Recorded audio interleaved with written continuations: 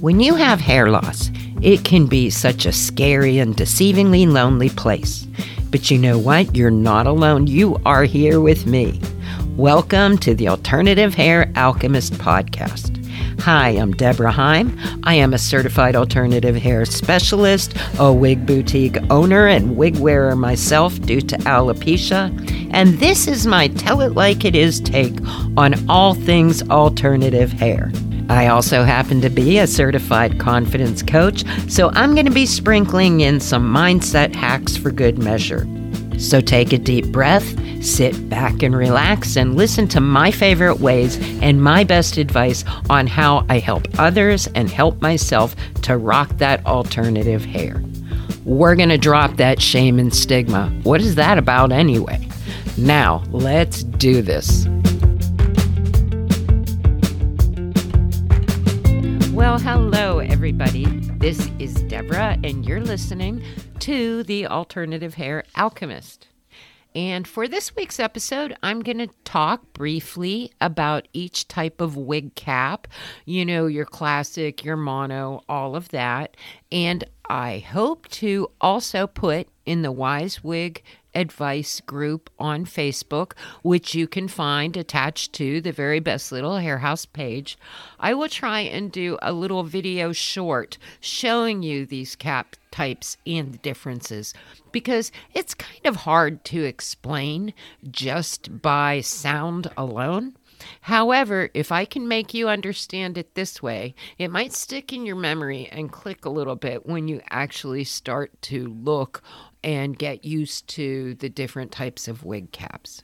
And I'll tell you quite honestly that when I opened my shop, even though I had known on paper what the differences were, and then I went to Jon Renau Core and Hair You Wear, and I knew that technically the differences, it really was only after like a good 2 years of handling wig after wig, putting them on different heads, that I got to really learn what the difference is. So if it isn't making any sense and you're kind of early on, just give it some time. And really, the best way to learn what works for you is by wearing it.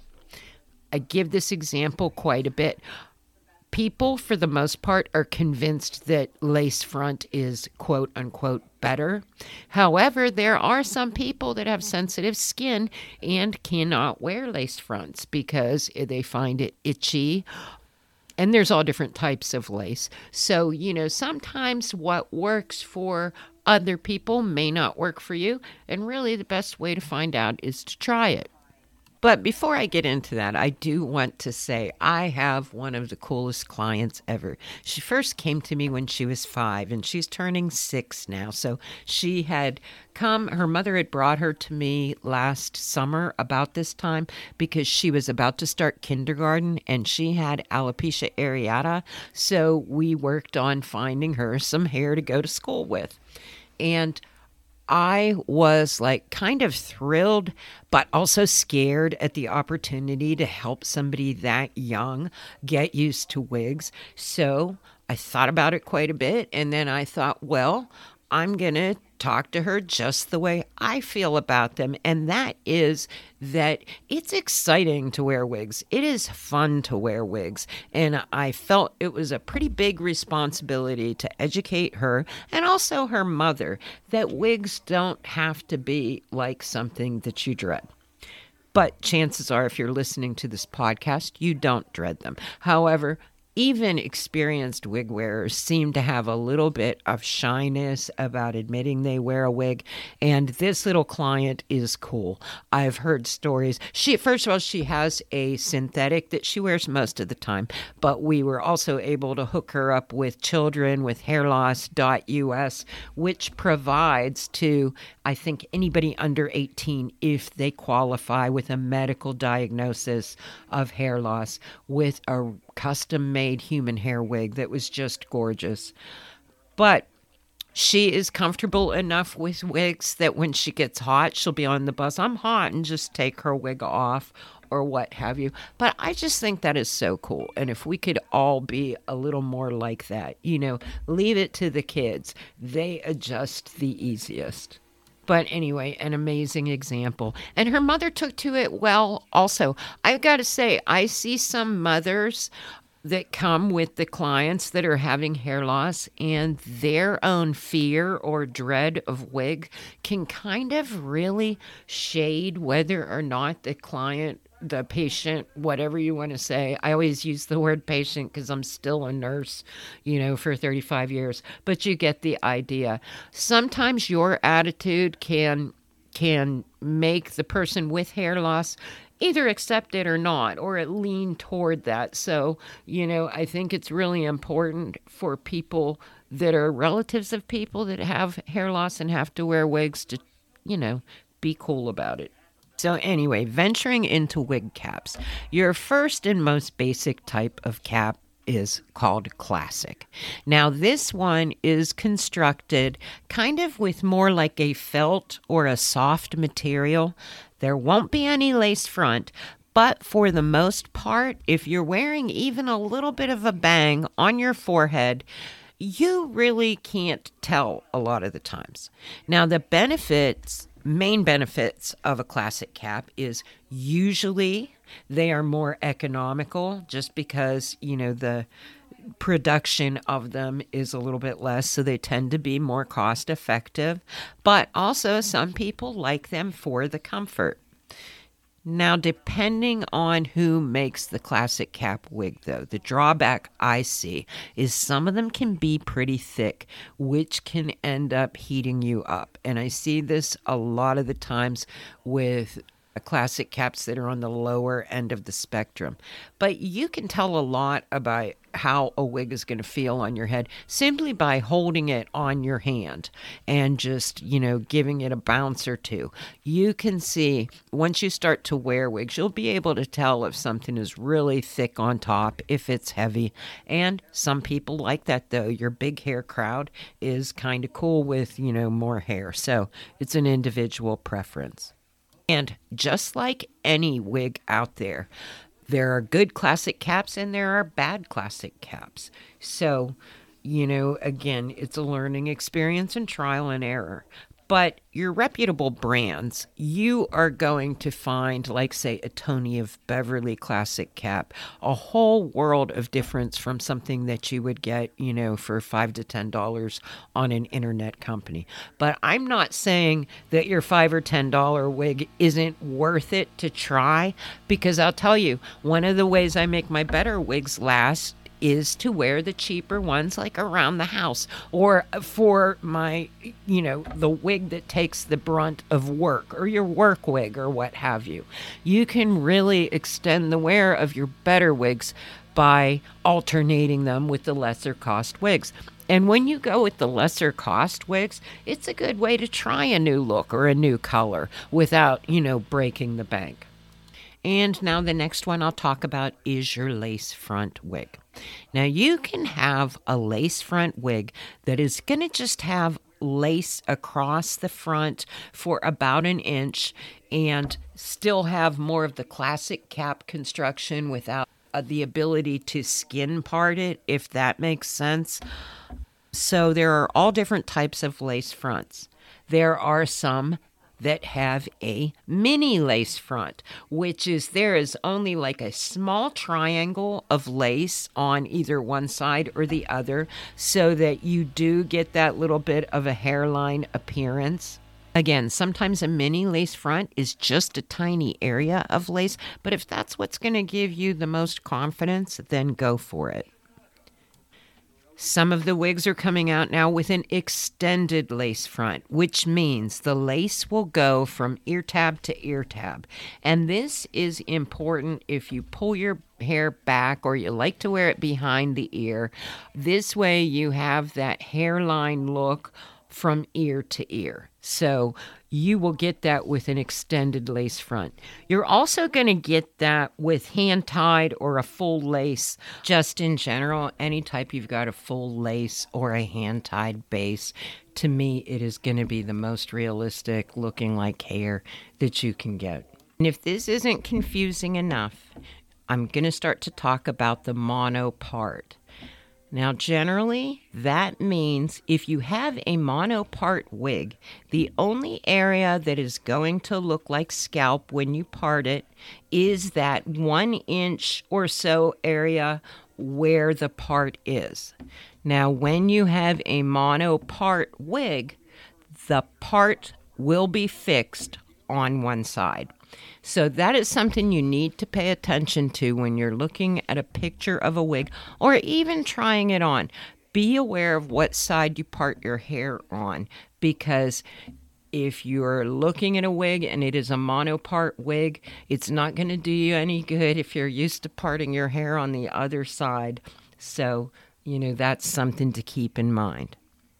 When you get a full mono top, that's going to give you the ability to part on either side, part in the middle. And to me, I find not only is the parting versatility better on it, it seems to lay flatter than any just mono part area. For whatever reason, I guess it's the flexibility of the base. You can get your mono tops or your hand-tied, which is essentially a full mono wig, to lay the flattest. And you may not think it's that big of a difference, but I can tell you, after posting pictures for like 3 years since I've been learning to wear the hand-tied or the full mono wigs, almost every wig that I get compliments on in pictures is either full mono or hand-tied. So sometimes when you're looking at a wig and you think, oh, well, it's so much more expensive, how big of a difference can it really make? I can tell you that yes, indeed, when you get the right one, it does make the difference. So, go ahead and splurge on yourself at least once, because every woman deserves to have something that just makes them feel great when they wear it. Now, the other thing you want to look at if you're reading the wig description and it says it is a monopart wig, look really closely at that monopart, because I've seen some pretty bad looking ones. In order to keep the cost of the construction of the wig down, they do things, like the easier way. And sometimes I have seen mono appearing parts that have like a bead of glue running down it. So in the picture, it looks like it's laying real nice, but then when you take it out of the box, so just be aware that could happen. But if you do get one like that, it's not the end of the world. I do know that you can take a Sharpie sometimes, color that glue in, and get it to be at least camouflaged a little bit better. And I'm all about doing whatever you can to make your wig work. Now, similar to the classic cap, and also sometimes essentially the same thing as far as I'm concerned as a wig wearer, is what they call an open cap. Generally, open cap, classic cap, those are going to have wefts of hair, rows of hair. So, when you see those words, that's what that means. Now, back to my favorite of all wigs, hand-tied. That is going to be your most comfortable. Take it from me. It fits your head the closest just because what it's made out of is so light. Now, if you're wondering why they're so expensive, it's because every hair is tied on to that entire thing by hand. And every hand-tied wig, it takes 40 hours, according to John Renaud, to produce one. So that's why the cost is so much higher.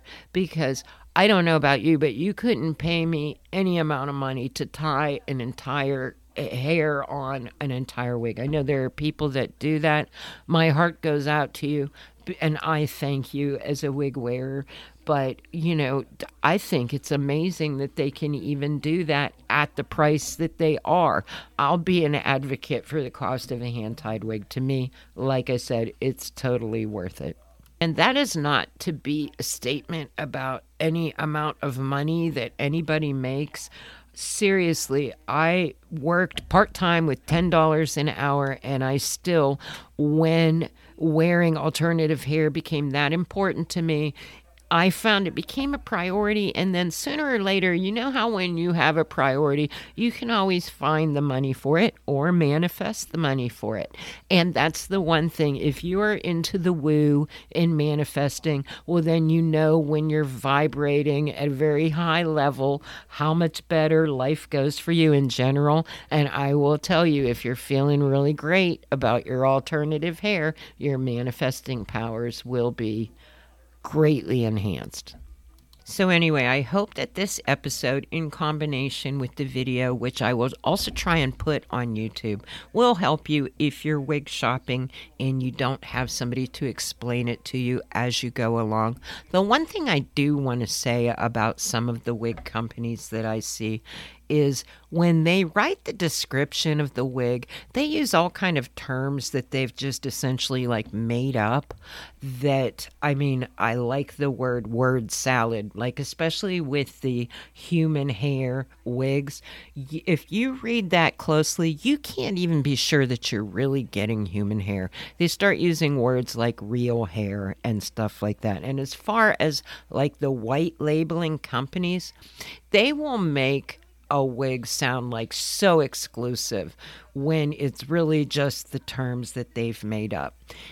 So what you need to remember is trust the person that you're giving your money to. And if nothing else, you can always book an alternative hair consult with me online, and I'll be glad to tutor you personally during the session, or even better yet, come on into my shop. I have people that drive quite a bit away. I work by appointment. We go up for an hour. I write everything down for you if you want to go back and shop the internet. One of my values is to make sure I educate the people that come to my shop, because I opened it to help empower women to understand, because I remember myself how hard wig shopping was before I opened my own shop. So anyway, I hope I've said something this week that's helped you. I've gone on for a little bit longer than I normally do. So thank you for listening, and until next week, peace, love, and alternative hair. If you enjoyed this episode, you might like working with me one-on-one even better. You can check out the options at deborahheim.com. You can find my shop at verybestlittlehairhouse.com. And don't forget my Wise Wig Advice and Support group, also on Facebook. I'd love to hear from you. But until next time, peace, love, and alternative hair.